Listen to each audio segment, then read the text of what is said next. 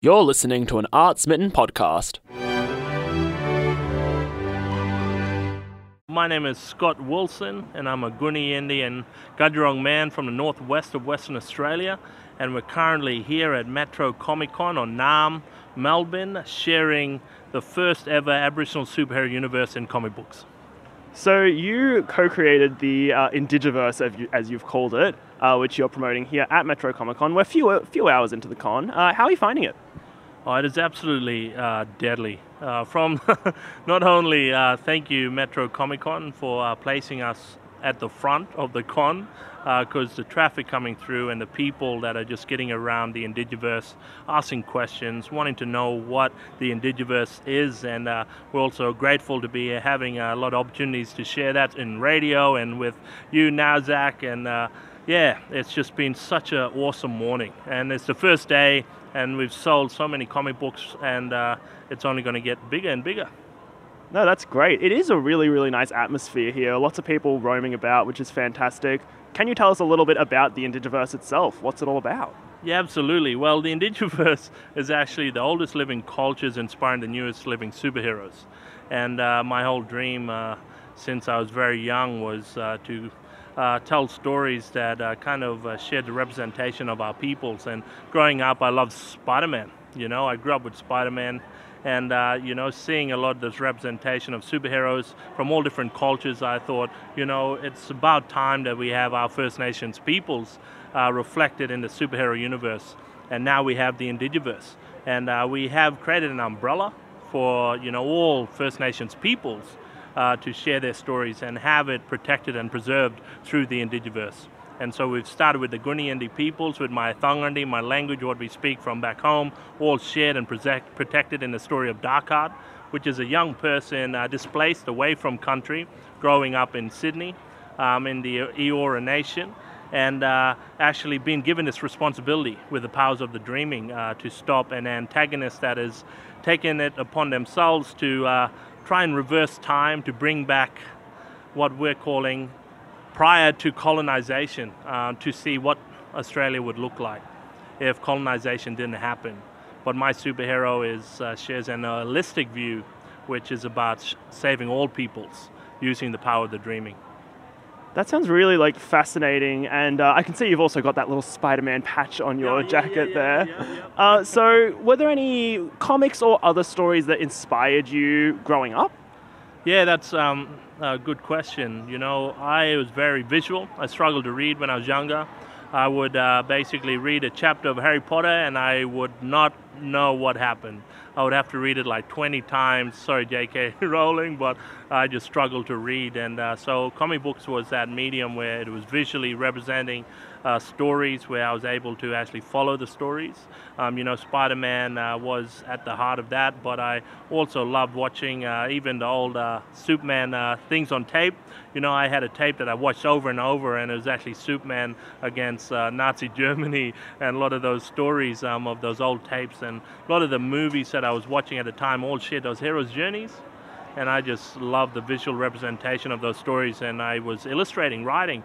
I was one of those young people that loved being by themselves and was quite introverted in my very young age, and I just spent a lot of time in my room, drawing, writing, creating, and my parents always asked me, what the hell are you doing in your room, and my aunties, and I did an interview on ABC, and they were like, oh, we understand what you were doing. And so I've been creating this stuff behind the scenes for many years.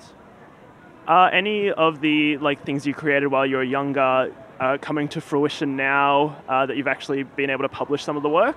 Absolutely. Every single thing. It's like back when I graduated high school, I had a story and I held on to that story and I wrote it down, and then I just in the past 5 years started illustrating it myself, and then bang, it went from an imagination, something a figment of my imagination, and I put it on paper, made it a reality, and then the universe manifested that with the connections and networking across all the cons that I've been through over the last 5 years, which led me to some really awesome peoples like Tom Taylor, who's here now at Metro Comic Con, who an amazing storyteller and creator, that led me to Wolfgang Bilsma, the co-creator, co-founder of Gestalt Comics, that took my idea when I shared with him all of my illustration and said, When do we start?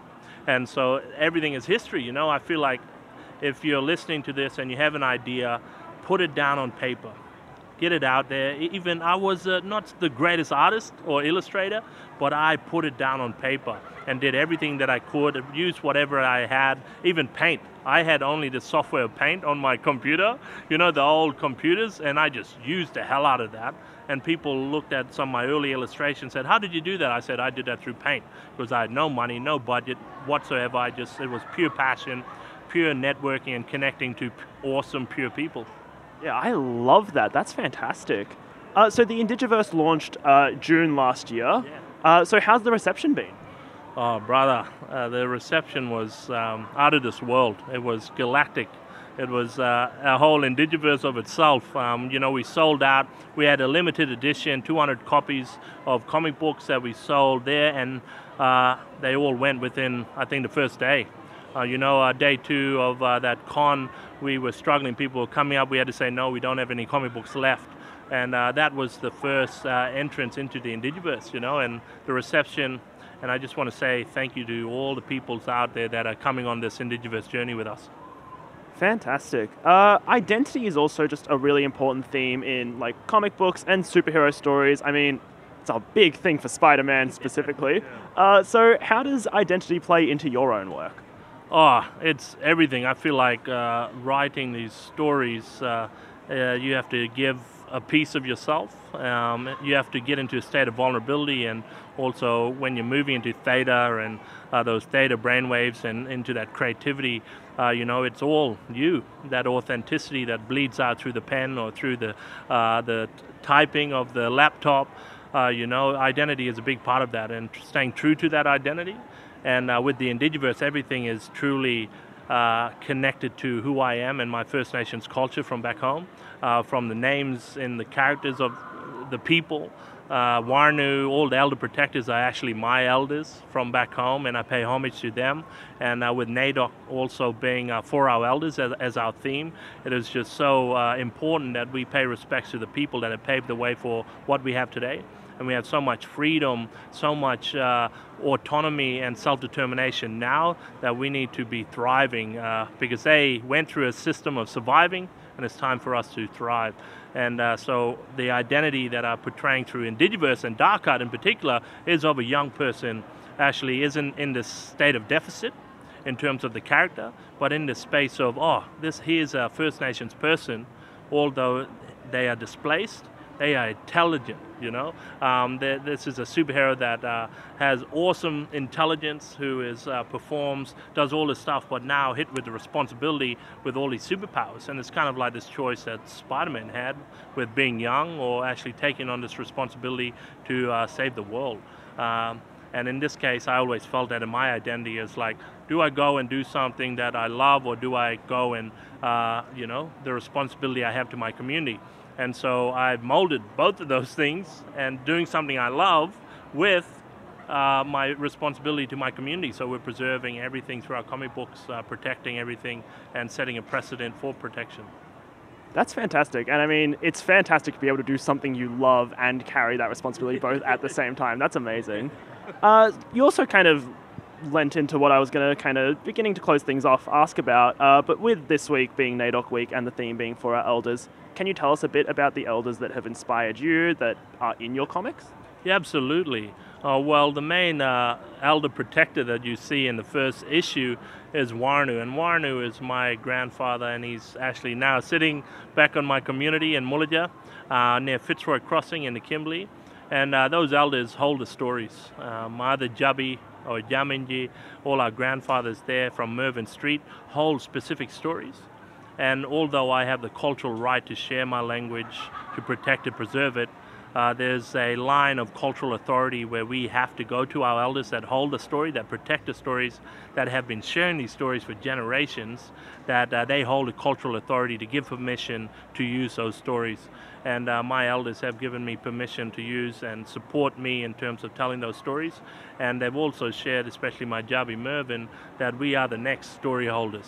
You know, and I pay homage to our elders, because without them, we wouldn't have these stories to tell.